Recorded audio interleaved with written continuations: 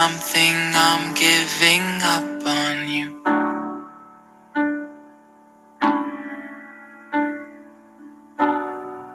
I'll be the one if you want me to.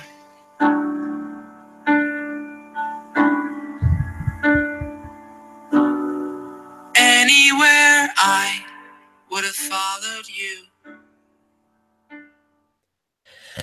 Hello, hello, hello, Cowboys Nation, on this post-game, post-week loss.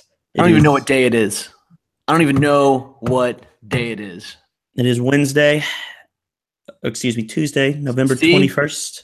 Days mean nothing in this eternal night. 2017. It is Eagles week, Gatelli, post-Eagles week, and unfortunately the filthy Philadelphia swine have bested America's heroes, America's team. Is that who is out there playing the Eagles?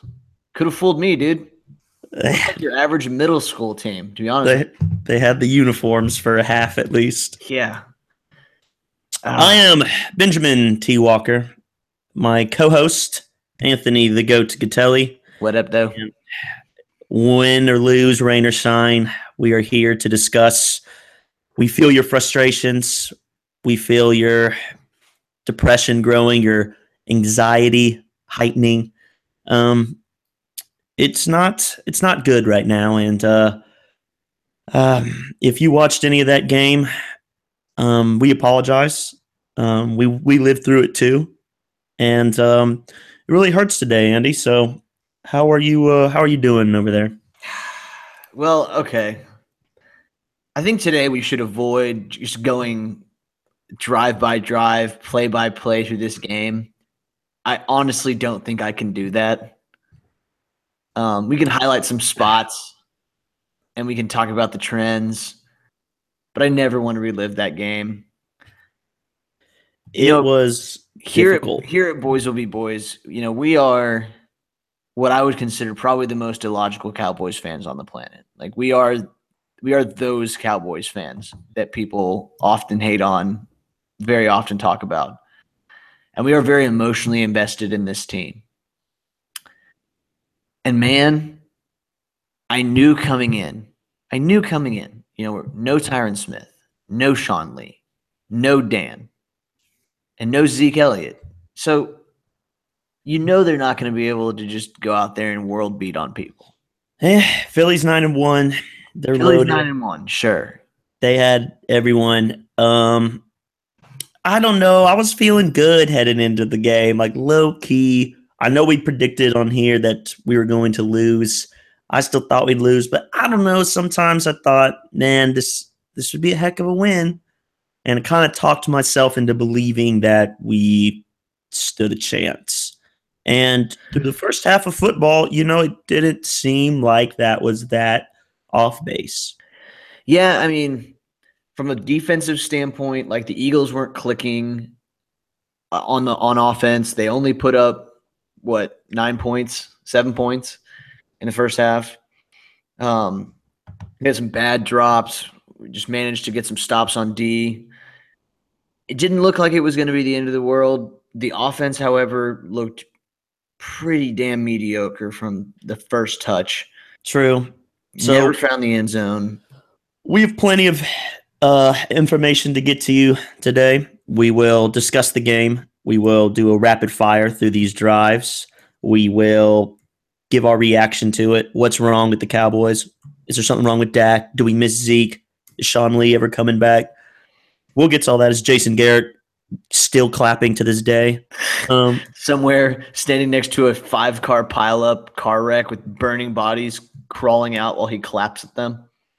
Yeah, chewing some bubble gum, These are all questions we will answer. We will get to. We will take an updated look at the NFC playoff picture, which is slowly getting out of reach. And we will preview the Thanksgiving Day game coming to you very shortly. They're playing this cool exhibition game where these two teams that mean nothing play each other on Thanksgiving. It's really nice because then everyone can pay attention to their family and stuff since no one good is playing. So it's Yes, sweet. the Los Angeles Chargers come into town after drilling the Bills. We'll get into all that, but unfortunately, first we must start with this game. Goat, where were you watching? Where were you at the scene of the crime? I was at the crib, had some people over. I could tell from minute one that people had come to this event because they wanted to see me react negatively to the Cowboys getting pounded on. I did not disappoint. Yeah, it was a dark night. Where were you at? So I was actually at my mother's house. I had my sister Maddie fly into town. Shout out Maddie. And so we were doing some family stuff at the crib, and I had to be warned continually about using the F word from my mother. So Well, it was one of those ones. speaking of birthday shout out, happy birthday, Michelle. You're Of a course. lovely woman. You get better with age. I was good. I was good to Podcast shout her loves out. you. Yes, to my beautiful mother. It is her birthday today. She is a friend of the pod, and so we wish her And just a very happy 31st birthday to Michelle Walker. Just like fine wine, So let's get right into the drives. Cowboys get the ball as per usual. Which I'm going to say real quick, I'm tired of this trend, and it's not because we get ball first and do absolutely nothing with it, which has happened like every week, but it's because in the second half, the other team gets the ball and they do a lot with it. But yeah, we'll do that. Go. So right off the bat, I'm like, this game could get weird because the much maligned Ryan Switzer almost makes me go out and buy his jersey. He must have heard the pod. And he goes out and puts a 61-yard return up on the board. We are down to the Eagles' 37-yard line. In a day where not many people had a day, I will shout him out, Goat. He played much better than we have seen him play all year. We go to work. Dak, right off the bat, 7-yard pass to Witten. Then Morris gets stuffed, and then Dak tries to throw to Dez Bryant. Dez can't come up with the ball. Dez gets molested about 10 yards deep, and nobody throws a flag. And usually if you listen to this program every week, it is usually Andy who's hard on the refs. That sucked, and it wasn't the last time Dez did not get a call. Yeah. And, man, we can get into Dez later, but – yeah, we will. Dez. So Nugent, who had a real rough outing last week, comes out first drive, nails a 48-yard field goal. So thank you, Mike. That was an excellent kick. We appreciated it. Unfortunately, the Eagles came to play. We don't have to go line by line here, but basically these guys did not see a third down their entire drive. They got a neutral zone infraction penalty on DeMarcus Lawrence at one point. They hit one, pretty good-sized play. It was a pass to Kenyon Barner for 22 yards, and then they gave it to him again on the ground, and he rushed it in for 4 yards. Just a real easy drive for the Eagles, to be honest with you. Just 4 minutes, 75 yards, 8 plays, and it's 7-3. Yeah, they marched down the field, and no Sean Lee, so it wasn't a shocker. They ran for an incredible amount of like 200 plus yards. So this was the beginning of that. We turn around, get the ball back, and actually put together a pretty good drive. Goat. Alfred Morris busts off a 22-yarder early on. Noah Brown gets in on a nice little play call from Linehan, which is about his only one. We see some T-Dub. We see some Dak running. And we get into the red zone, Goat, and we stall. Yeah, we end up stopped on the 9-yard line. And I'll say this. I mean, first drive, you get excellent field position. You're on the 37 to start the drive. You end up kicking a field goal. Second drive, you drive all the way down to the 11. You get a field goal. I mean, these are touchdowns the Cowboys need to score to be in this game. 3rd and 7 from the 9. We throw a fade to Dez one-on-one with Ronald Darby, their best player. A lot of hands there. Collinsworth on the broadcast was even suggesting that could have been a flag.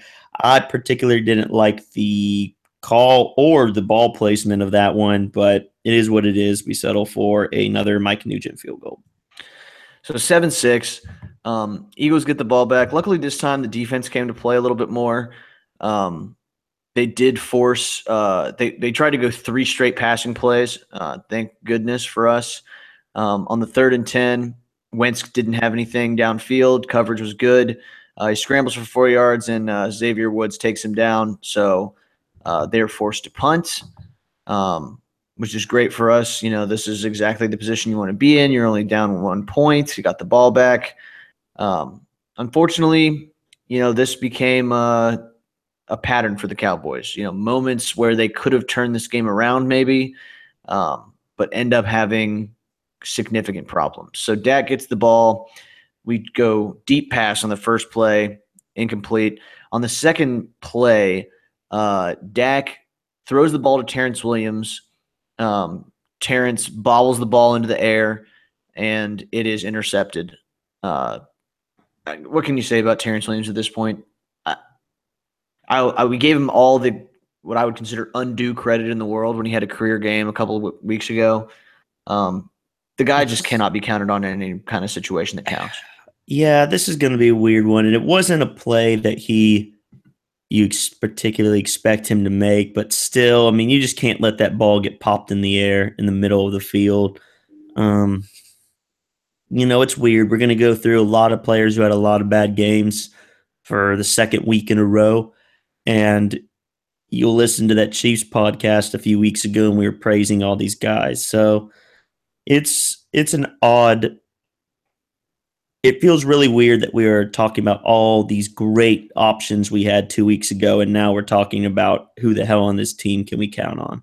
Yeah, it is weird. I mean, but Dak threw a pick. I didn't like to throw that much to begin with, to be honest. And anyway, that was interception number 1. And like you said, man, this is a loss that's going to make you question everything. This is a loss that's going to make you look at the Ryan Switzers, the Dezes, the T-Dubs, the offensive line, the defensive players, and just all of them, and just say, is this team good enough? Even with the players they're missing, like, is this team up to snuff? How really good is this team? Right. So we throw a pick. Luckily, our defense is there again. They hold them to 2 yards on 3 plays, and they punt. No, they miss a field goal. Oh, yeah, I skipped ahead. I'm sorry. No, it's all right, though. But, yeah, so we actually get bailed out. They miss a 20 or 34-yard field goal wide right, and so it's still 7-6, and we get the ball back. It looked like we were – everyone was clapping. The momentum might change, and we go 3 and out. Yeah, we get 5 yards on the first play, 1 on the second, and then we have an incomplete pass on 3rd and short. You consider that a drop by Beasley? Yeah, I do. I do too. It hit him in both hands.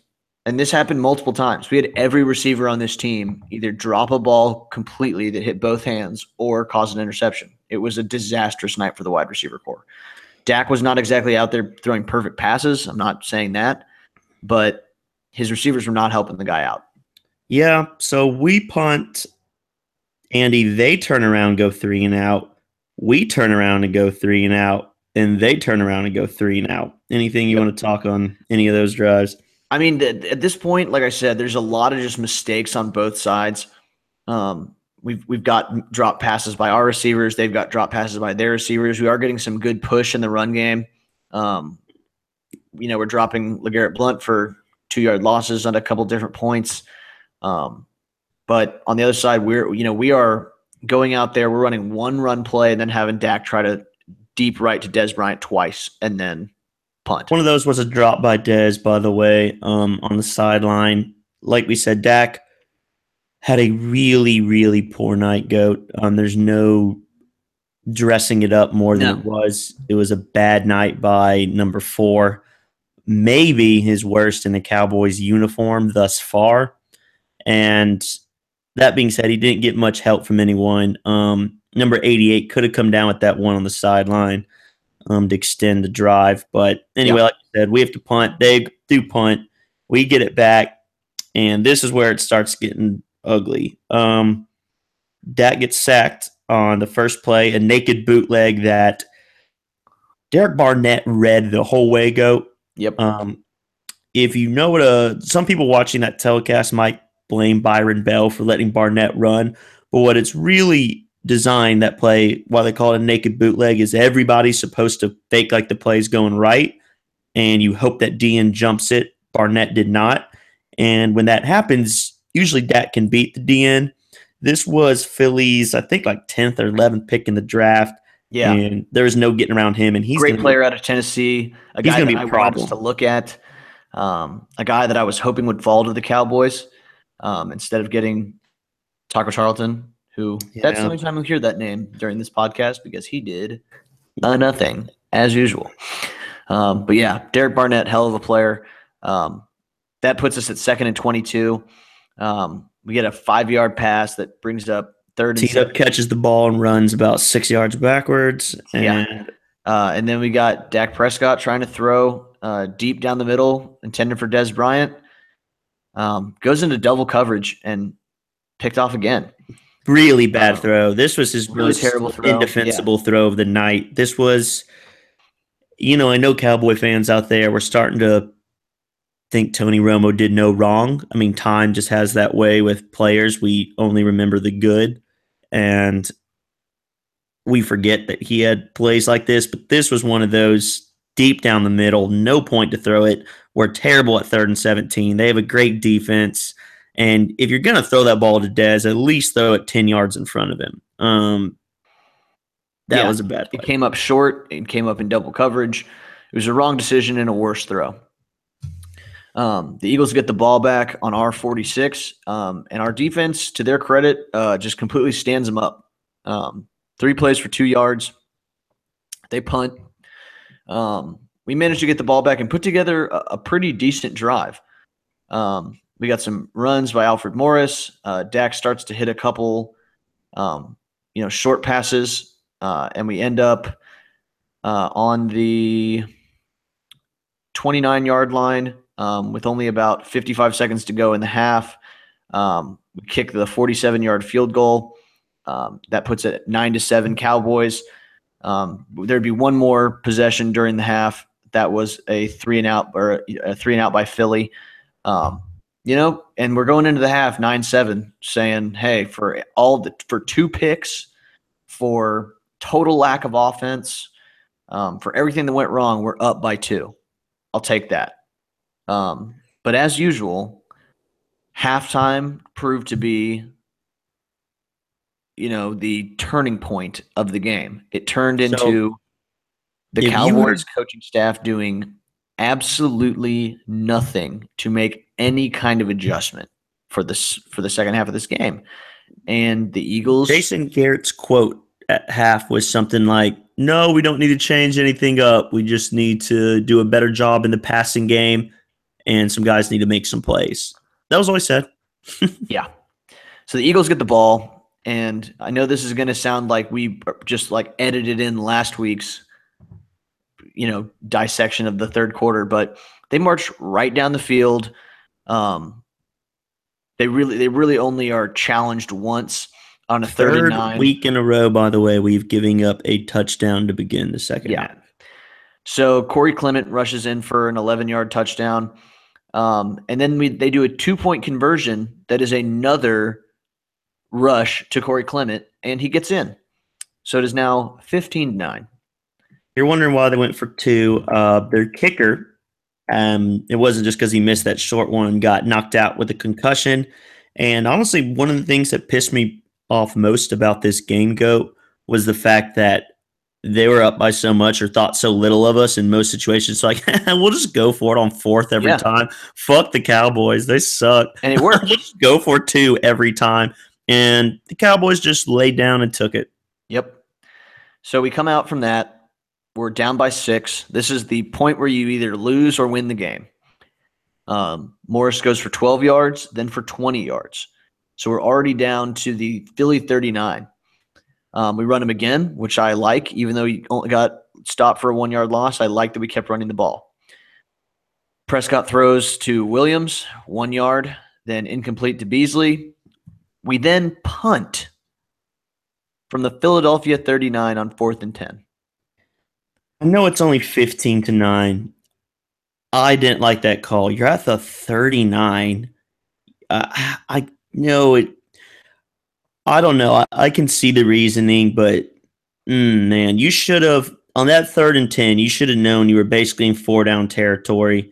And I either think you run or you get a couple yards so that you can go for it on 4th, or at least give what does that Nugent say a about the 50 coaching yard staff's confidence in Dak? Does that mean that they looked at that and said we're not making that 10 yards? Yeah, what's the worst? Philly gets the ball on the 39. Like, I didn't like that at all, and it doesn't look like our punt helped us at all because on 2nd and 6, when you knew the game was over at this point, 15-9, Jay Ajayi burst off a 71-yard run. Byron Jones chased him down, and I don't even really give Byron props because if you watch the replay of that, Andy, he takes such a bad angle. Yeah, if he's not a full like 0.3 of a second faster in the 40 than Ajayi, he just completely loses him. So they instantly turned the field position back around. 3rd and 6, they finally convert one. Carson Wentz to Torrey Smith, who is well past his prime, and then they go for 2, and once again they succeed. And now it's 23-9. And that honestly was pretty much the end of the game. I want to just read these. This is the second half possessions. I want to say one thing on this next one. So we wound up punting on this next drive, and once again we run Alf a few. We get Dez a short pass, then Alf, and we get to a 3rd and 2. Run Rod Smith, who gets stuff. 4th and 2 on our own 45. We punt again. Down 23-9. And that's 14 points. That I'm going to mark right now for the pod. That may be me officially being done with Jason Garrett. I don't blame you. That decision right there. And they march down, Goat. I'll let you get what you're saying, but yeah, they march down with another 11-play, 85-yard touchdown, and then it's 29-9. And this is the second half of this game. Eagles touchdown, Dallas punt. Eagles touchdown, Dallas punt. Eagles touchdown, Dallas fumble, recovered for a touchdown, Dallas interception, Eagles punt, Dallas punt, Eagles end the game. 37-9, 3 field goals, all in the first half, never got into the end zone. Maybe the most embarrassing loss I've ever seen, considering who we were playing. The worst home loss in AT&T Stadium. The most points the Dallas Cowboys have ever surrendered in a second half since 1962. Of the 22 worst losses that we have at home, 11 of them are now owned by the Philadelphia Eagles. And I don't really know what other fun stat that you heard today, but I guarantee you it was something along the lines of Philly kicks Dallas's ass. Yeah, and you know what? Like, I'll say 2 guys came to play.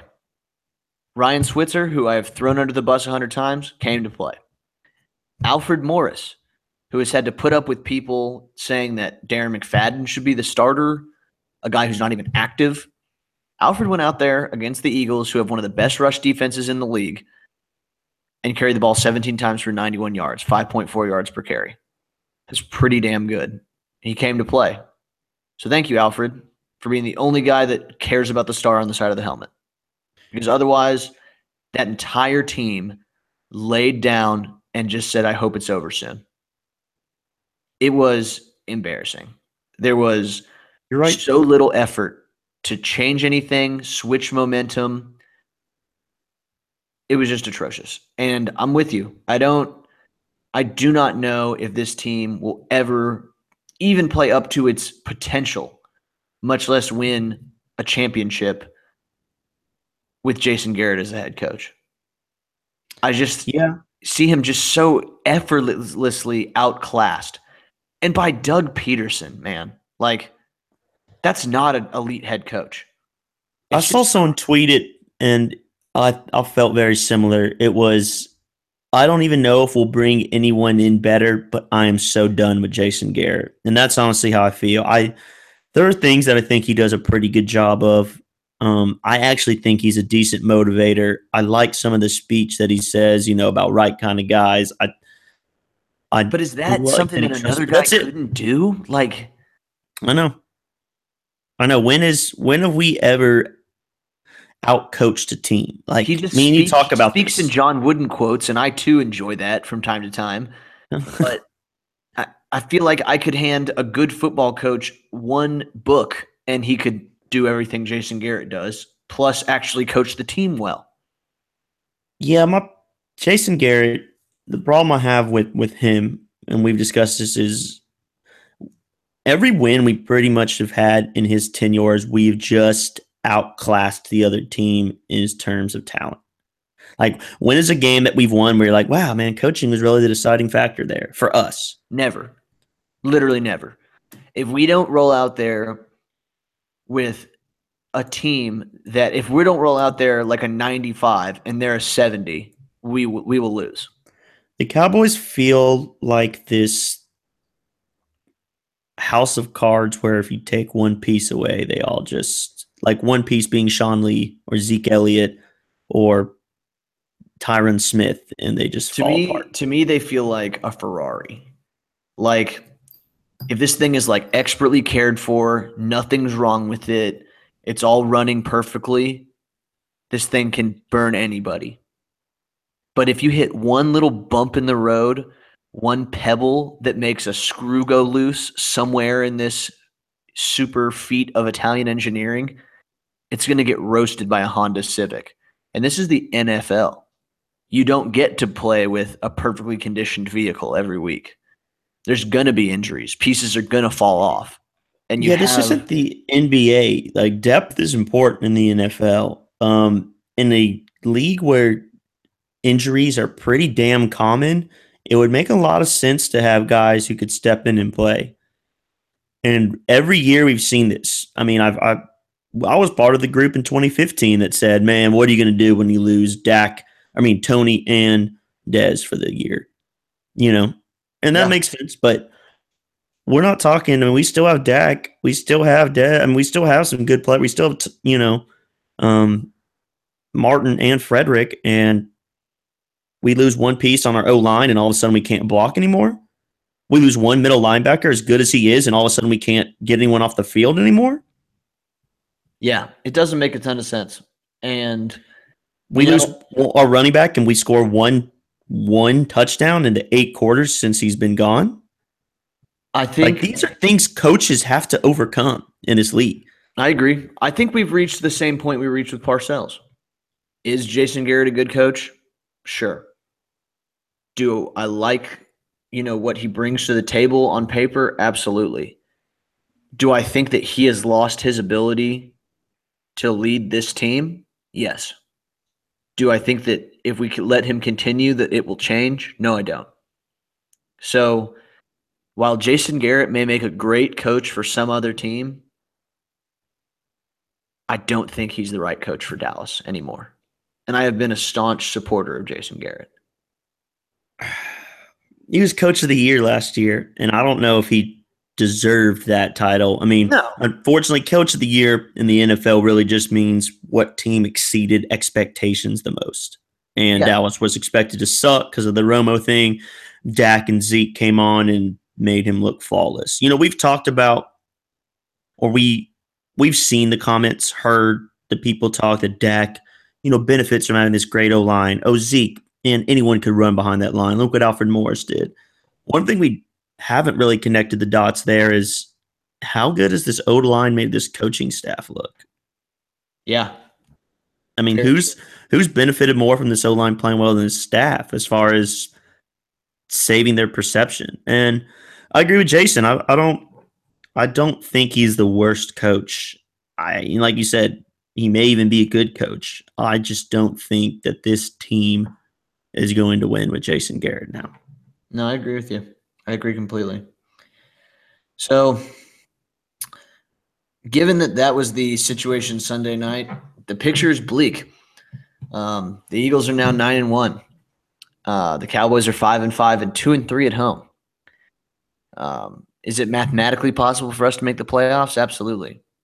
But I will go on record as saying, Ben, if we don't see a significant change in how this team attacks the field day after tomorrow and Thanksgiving, I will be surprised if this team finishes 500. Yeah, but I've said from the get-go, they need to go 10-6. So at this point, they need to go 5-1 down the stretch. Even if they end up 9-7, I honestly think that's a good coaching job at this point, given no Zeke and given the schedule. A couple things we didn't get into good I just want to talk on real quick. We briefly went over them. Not that I want to linger on this damn game any longer.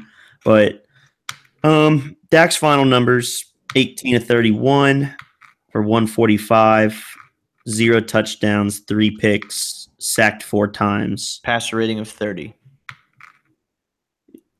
His worst game in a Cowboy uniform. There's been a lot of people reacting out there that is Dak Prescott who we think he is. I mean, 2 weeks ago, Mean Goat read you stats that literally put him on line, if not above line, of the greatest to have ever played this sport. And now 2 weeks later, after 2 bad games in a row, we're sitting here wondering, is this guy... I mean, I was talking to Tim, man. I hate to say it. Is there a scenario where he turns into like Colin Kaepernick? And I don't believe so. But there's a scenario out there. Scenario any player could be. Any player could turn into Colin Kaepernick. Any player could be Vince Young or RG3. And by that, I just mean Colin Kaepernick was a very good quarterback that led the Niners to a Super Bowl with Jim Harbaugh. And as soon as Jim Harbaugh left, Colin Kaepernick is pretty meh. Yeah. Like, is he Alex Smith? Like, Alex Smith was pretty meh until he ran into Andy Reid, and now he looks like a Pro Bowler. Like, does Dak require...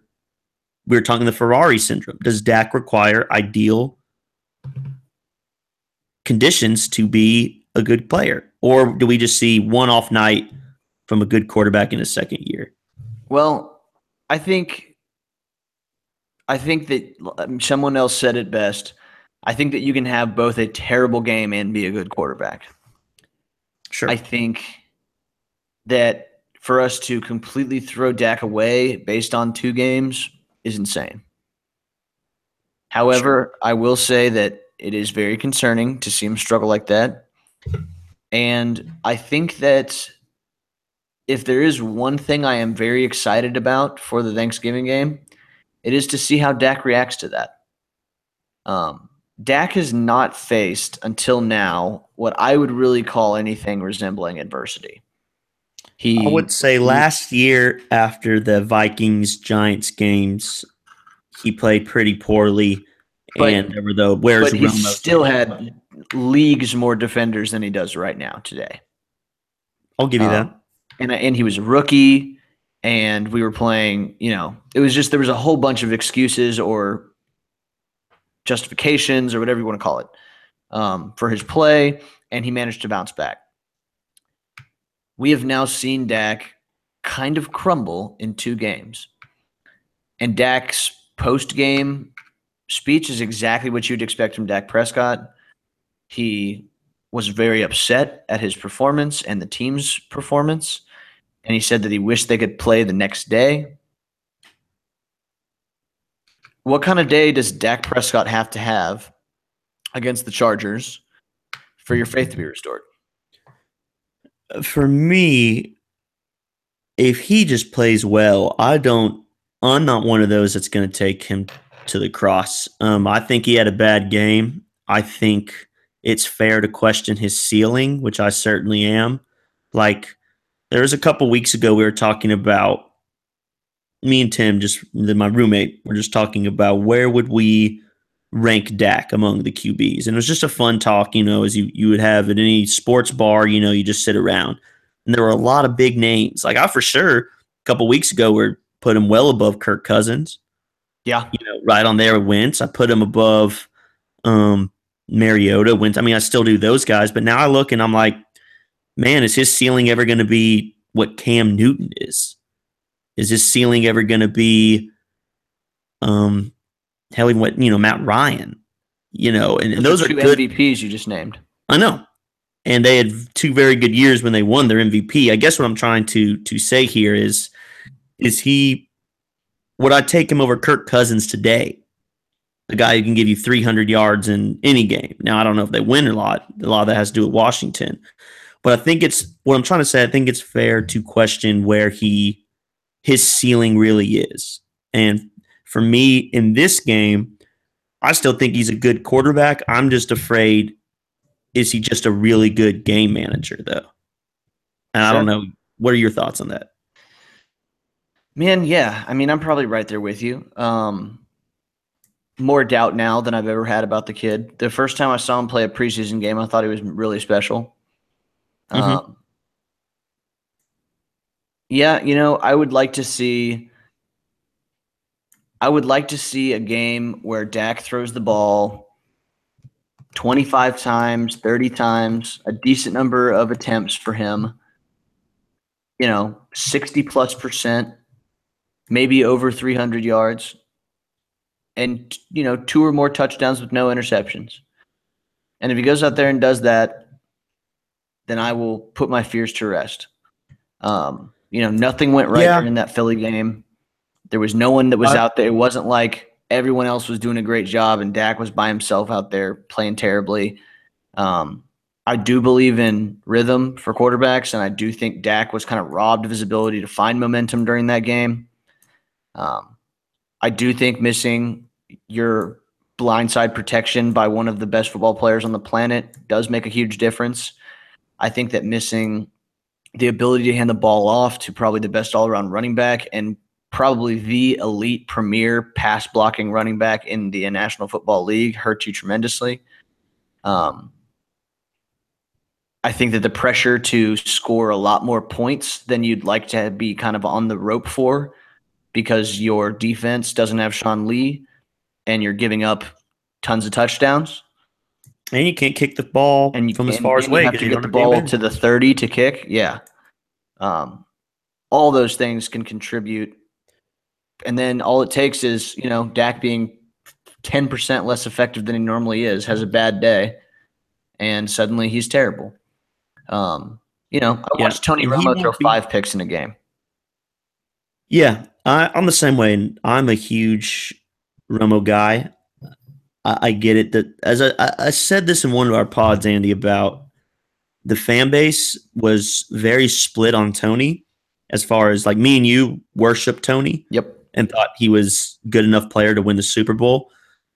There's some statistics you can pull up that make Tony look like he's an all-timer, and there's ones that aren't as flattering. But there was part of our fan base, me and you knew many of these fans, who thought Tony was a choke artist, that he sucked, and that Dallas would never win. He was the reason why we lost. People would say if we didn't have Tony Romo, we would have won the Super Bowl by now. Yep.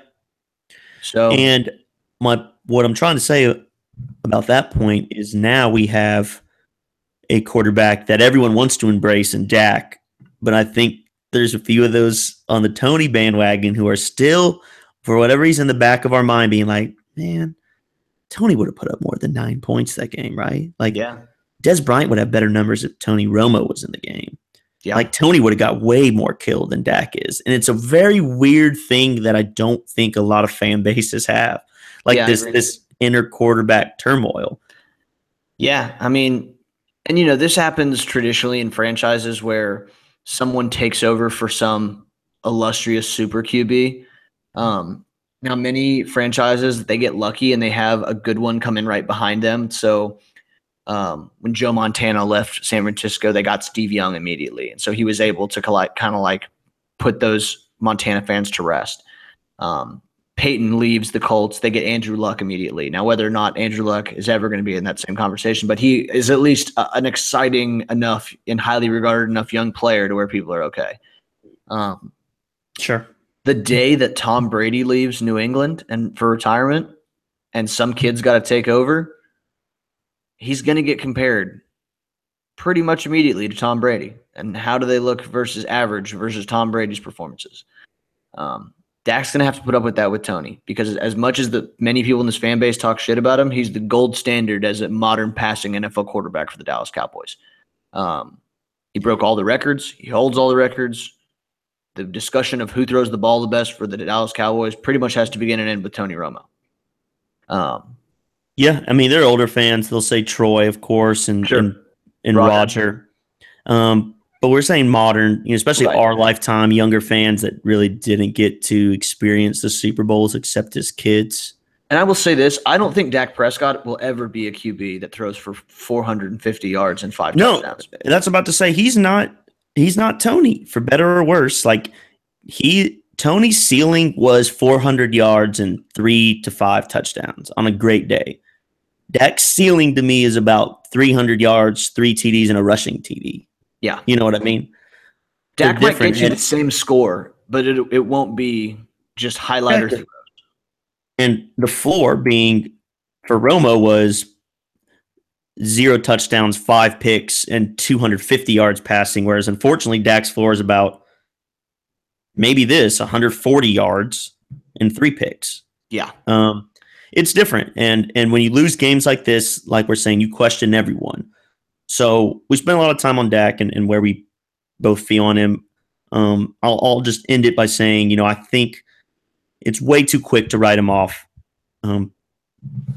We'll see how he responds at San Diego. I think a lot of this is an indictment of the coaching staff as well, as opposed to Dak Prescott. Man, I don't want this to come across like I'm doubting Dak and man, he was never that good. Man, I truly do believe in my heart of hearts that Dak Prescott can be an amazing quarterback. I think he has all the tools, and I think he has those tools you can't teach. I think he has those intangibles, all that Tim Tebow shit that people like to talk about. I want this kid to be good so bad. He's a winner. He is a winner. He's got that Kellen Moore winner vibe to him. Yeah, and then people are going to look, and this is just the transition here, Goat, about his weapons. And they're like, well, with no Zeke, what does he have out there? He's got T-Dub, who Terrence is worthless. We saw what he does. Cole Beasley's numbers are way down this year. Jason Witten is 40. You can't expect him to do much. Both of them at under 10 yards. And then the elephant in the room, how good is Dez Bryant still? Man, this was a week of very big come to Jesus for me on Dez Bryant. Man, I can't say I think Dez Bryant's an elite receiver. I can't. He might be secretly an elite receiver, but he does not play like an elite receiver. And that includes, he's got a very high number of targets. And yeah, real quick, I actually have that stat. So at least this is the last tweet I saw, and for any followers out there that want to correct me, that is fine. But last I saw, he's 6th in targets, 21st in catches, and 37th in yards. There's got to be number 2 receivers that have better numbers than that. There are, and yeah.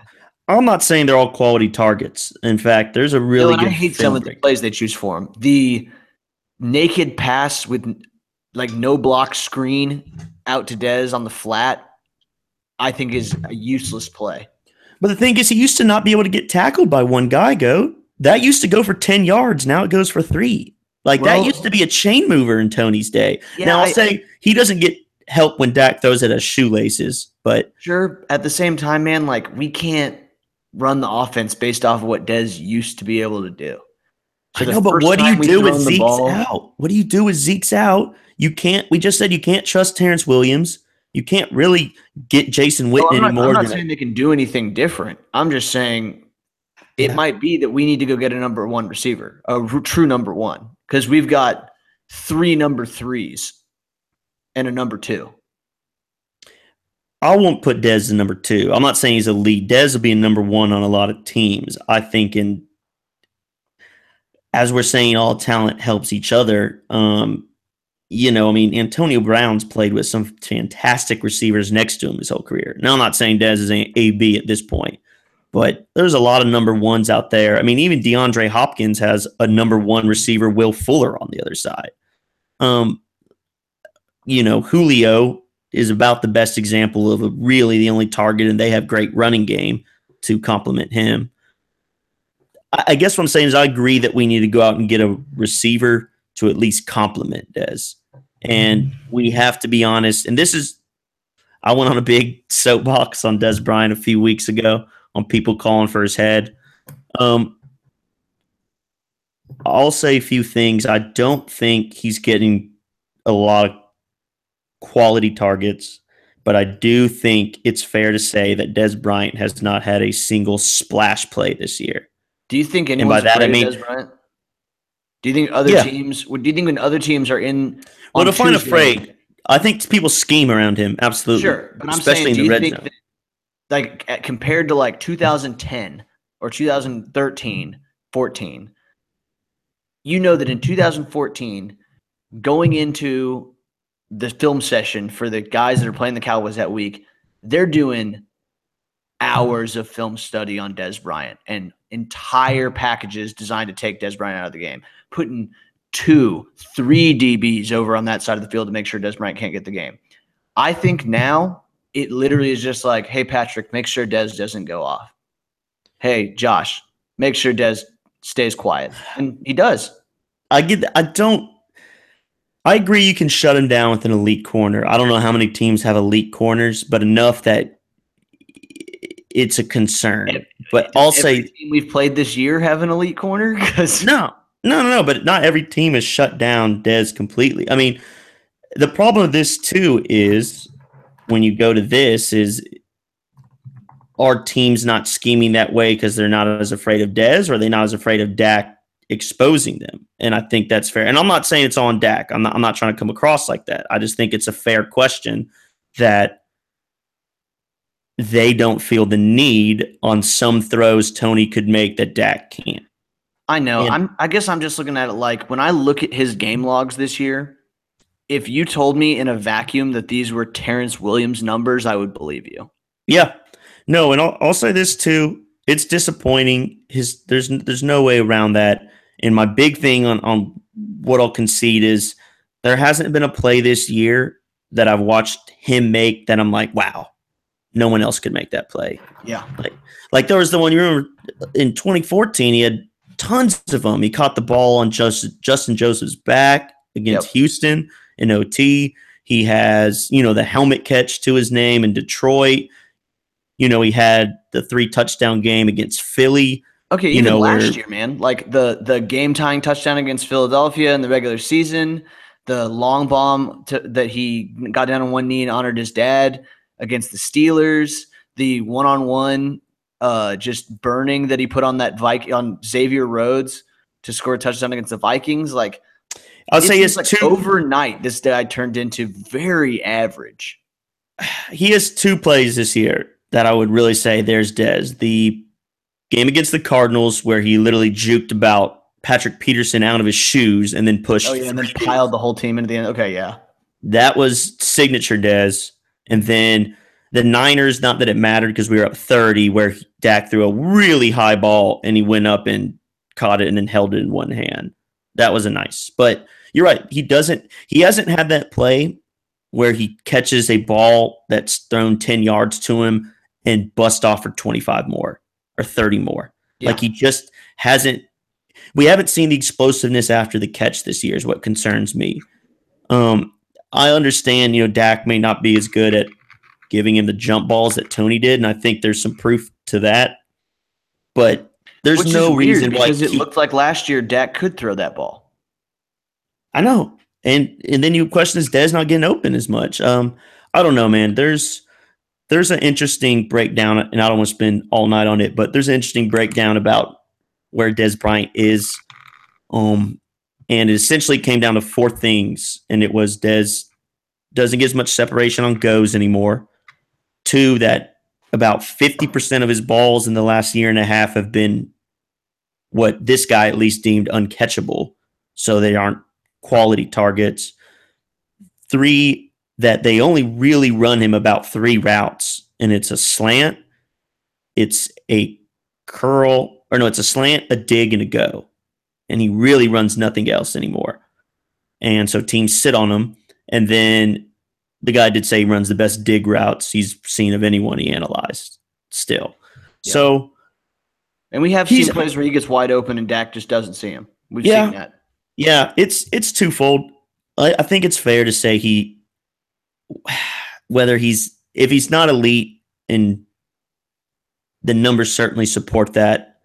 And if Dak can't get in the ball and the numbers can't certainly support that, and that's, I guess, where I land on Dez Bryant. It's very sad. Dez is easily one of my favorite Cowboys of all time. Me too. So, I guess we'll just hold out hope that we see a big game on Thursday from Mr. Bryant. So, like we said, the playoff picture is solidifying slowly. We're into the back half of the season. Ben, what's been going on with we saw the Eagles. What's been going on with our friends the G-men and the Washington R-words? So the Giants, as puzzling as they always are, after getting drilled a week ago by San Francisco, winless San Francisco, who you saw your Cowboys demolish, they go out and beat the Kansas City Chiefs, who I guess now who we embarrassingly called the best team in football 4 weeks ago. They beat them 9-6 in overtime, and they improved to 2-8 this year. Huh. So the Giants, do you think this was more to do with the Giants having an up game, Kansas City being that bad? I think the Giants are still talent-wise have massively underperformed, and they can beat anyone on the right day. And I also think KC is hurting right now. I mean, Kareem Hunt's numbers have been dwarfed. Alex Smith has come back down to earth. He threw 2 more picks in that game. And their defense is getting down. I mean, they only gave up 9 points that game, but in general, their defense has been pretty horrendous in recent weeks. So they got to do some soul searching because they're not out of that division yet. Very true. Yeah, the Kareem Hunt thing is odd. He looks like he was absolutely the real deal. And then he hit that Pittsburgh game, man. And 21 yards. Looked okay against Oakland, 87 yards, but then 46 against Denver on 22 carries. And then hasn't scored a touchdown since week 3. Yeah, and he was a machine. He had 2 against Philly, 1 each against the Chargers in New England. And he also had some receiving touchdowns. He had 2 receiving touchdowns his first week. So we'll see what happens with KC. But, the Giants continue to try to figure it all out. McAdoo, I don't even know if you could say he's fighting for his job anymore. I think it's a pretty foregone conclusion that guy's gonzo after this year. For sure. But I guess we will see what happens. Washington, that second game against them for us should be interesting. They played the New Orleans Saints, who were 7-2 heading into the game, and the Saints are really, really good. They have the longest win streak in the NFL at 7. They started 0-2 and won 7, the only team to do that since your 93 Dallas Cowboys. Wow.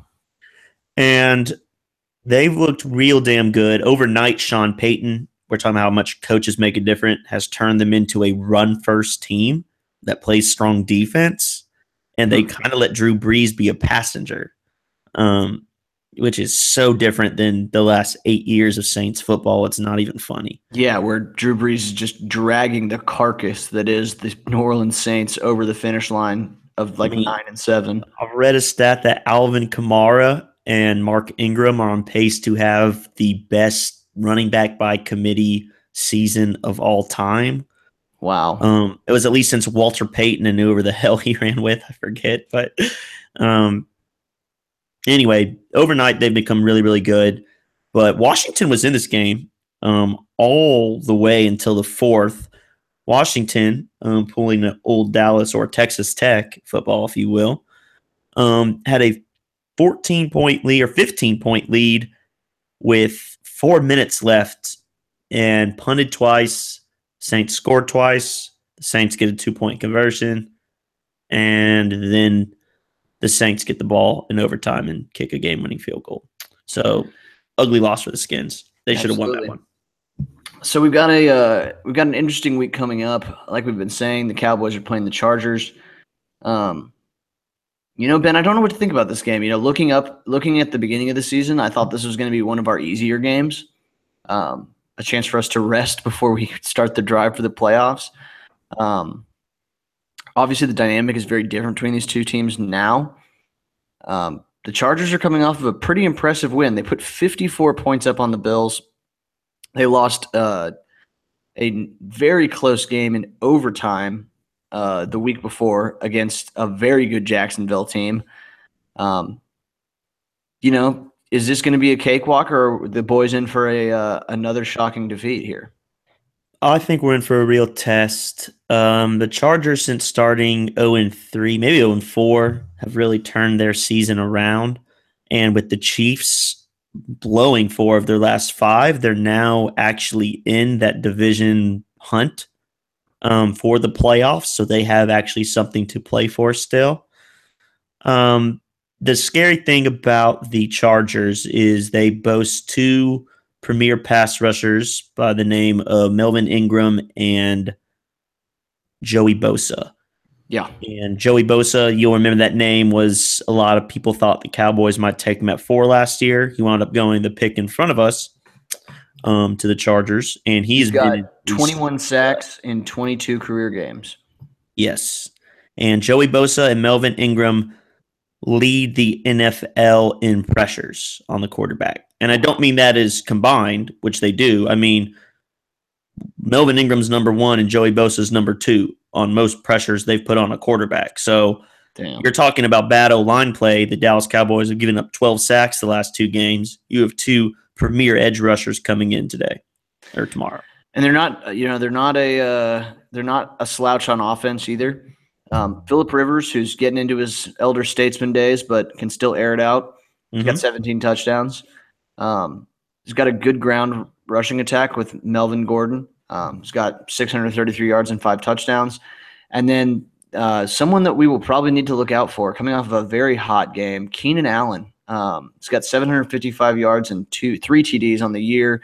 He is coming off of a game against Buffalo where he had 12 catches for 159 and 2 touchdowns. So they will be looking to continue that pattern that they had last week. Like you said, I think my biggest concern is the pass rush. We have struggled so mightily the last 2 weeks. The Eagles, they knocked Dak down 7 times. They got 4 sacks. We don't even need to rehash what Atlanta did to this team. And I wouldn't say that I'm half as scared of either of those teams as I am of what San Diego brings to the table from a pass rush perspective. From the offensive side of the ball, I think Alfred can get the job done. I think this is really going to come down to, can Dak shake off the last 2 weeks and play a good game?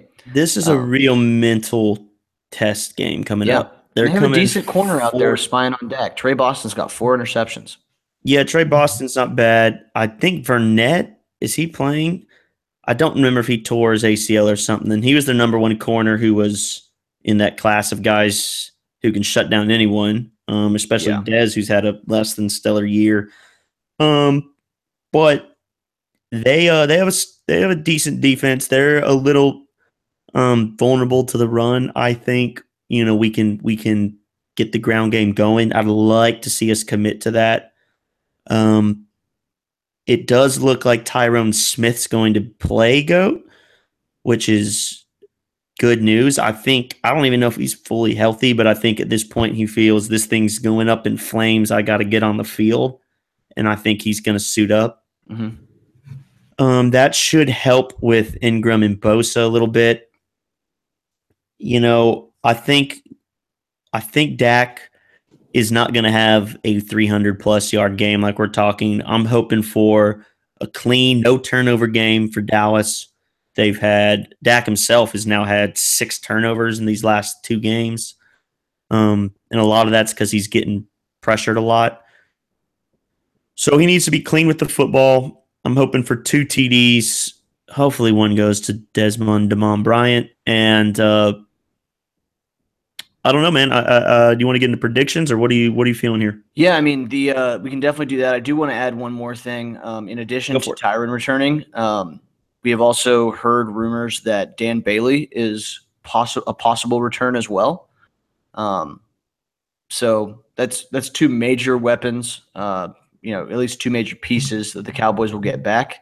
All we're really missing now is the best linebacker we've had in a generation and the best running back in the NFL. So I'd say we're like 60% of the way to having a good team. So we'll see what we can do with that. Yeah, let's go to predictions.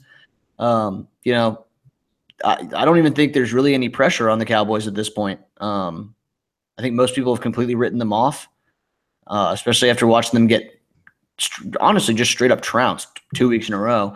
I think only the most diehard of us are still doing the 46-step differential equation it takes to figure out how we can make the playoffs. So yeah, Ben, what are you feeling? Oh, I think we win. I really do. I just can't see. If we lose this game, I really think we have to consider Jason Garrett gone. And I don't know, man. That sounds weird to say after a 13-3 year, but I just don't think it's excusable, or there's any excuse you can put up for turning in if we finish sub 500 this year. But Thanksgiving, man, I like Thanksgiving. It's a fun time of the year. Dallas plays. Everyone's gathered around the TV. You got some turkey, get some Bloody Marys if you're my family. And I'm fully expecting to see a Cowboys win, and a comfortable one. I think it'll be a 27-13 win. Very nice. I am. I think I'm lining up with you on this. This is a 4-6 team. They're somehow second in their division at 4-6. I mean, I'm saying that we're 5-6. We're second in our division. They've beat the Giants by 5. They beat the Broncos. They beat the Raiders, and they beat the shit out of the Bills last week. This team pretty much likes to score around 20 points. Do I think the Cowboys offense can score 25 points? It's really tough. Normally that's an automatic yes for me. And I want to say I believe we win. But, man, something's just nagging me. Ooh. And I just – you're going against it. This is the prediction that I hope I am more wrong about than any other one ever. But I have a bad feeling that this team has mentally crumbled. And I think we lose this game 24-6 with Dan Bailey kicking 2 field goals. 6. That would be 1 touchdown in 12 quarters. I mean, I hope it's wrong. Dude, really that's like the calls to get rid of Dak and Dez will be at an all-time high. I hope you're wrong, brother. Me too. No one hopes I'm wrong more than me on this one. I just think Dak's shown in college and his brief NFL career he can bounce back. And I'm really I agree. I'm not even saying it's going to be Dak's fault. I think everyone is questioning everything right now, and I think that it's like we talked a little bit on the phone this week, and we said, we've kind of pretended that Jerry's fight with the NFL and the anthem thing and the Zeke suspension and the injuries, that our players would all be immune from all of that mentally. And I think that this team came into this season thinking they were going to compete for a Super Bowl, and now that hope is waning. Then we had to deal with Zeke's playing, no Zeke's not playing, no Zeke's playing, Jerry suing the NFL, no not suing the NFL. And Jerry was told about Zeke. And I honestly think that there's a chance that this team, once they realized they weren't going to win the Super Bowl this year, there's just that little bit of mental edge that got taken off of it, and that's enough. So we'll see. I want to be wrong. I hope they go out there and they blast the Chargers. I will be the first one to eat crow on next week's pod. But for now, till proven wrong, I'm going to say that the losing continues. Well, okay. Those are your predictions. Indeed. Oh, man. I just want to move on from this week. This was a rough one. Yeah. It losing to Philly sucks, man. Losing to Philly does suck. And to any Philly fan who will listen to this, I really, really hope that you enjoy this because it's going to make when you lose in the first round of the playoffs so hilarious for me that I don't want you to have gotten no joy out of it. So just revel in this now because, like all Eagle fans, the fact that you are a championshipless loser. So just drink it in while you can. Well said. When Wentz throws 3 picks in his first playoff game, come holler at us. Yeah. I'm going to really enjoy it. So, well, I think that's all I had. Ben, do you have anything else before we go? One brief thing. We basically touched on Jerry. We don't have time, or I don't really want to get into the full thing. I want to just say it's weird. I think a lot of local people are kind of tuning that story out just because we're so immune to Jerry Jones and all of his antics that it doesn't even come up in like discussion with other Cowboy fans I have. Yeah. It's just something people mention like offhand, off cuff that we do, like, oh yeah, and the Jerry thing. So if you follow it, if you want to hear more about that, I would gladly dive in. You can leave us a comment or give us feedback. I'll gladly carve up the time to do some more research on it if you are interested, as this is all things Cowboys. And that's really it. No, man, I agree with you. The Jerry Jones thing is really mind blowing. And I think you're exactly right. I think we've become immune to it. Like Jerry can pretty much like do anything. And we're just like, man, Jerry's crazy, dude. Like, yeah, man, Jerry stole a nuclear weapon and is holding the entire nation hostage. Oh, man, Jerry is crazy, huh? Man. Yeah, like Jerry challenging the power status of the NFL shocks absolutely no one. Yeah, who follows Jerry Jones calling Bob Kraft a pussy doesn't shock anyone. So him telling Roger Goodell, "This is my league. You better get with it. You better get with it." That's amazing. So, all right, let's put this one in the can and never ever revisit it. To all of our wonderful followers, a very, very happy Thanksgiving. May you enjoy festivities with your family. We appreciate you listening to us and carving time out of your day.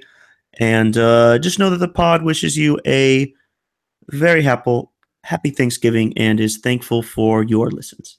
Absolutely. And please, if you do enjoy this content, please like, subscribe, and leave a comment on our SoundCloud page or on our Twitter, which you can find at BWBB with underscores between all the letters.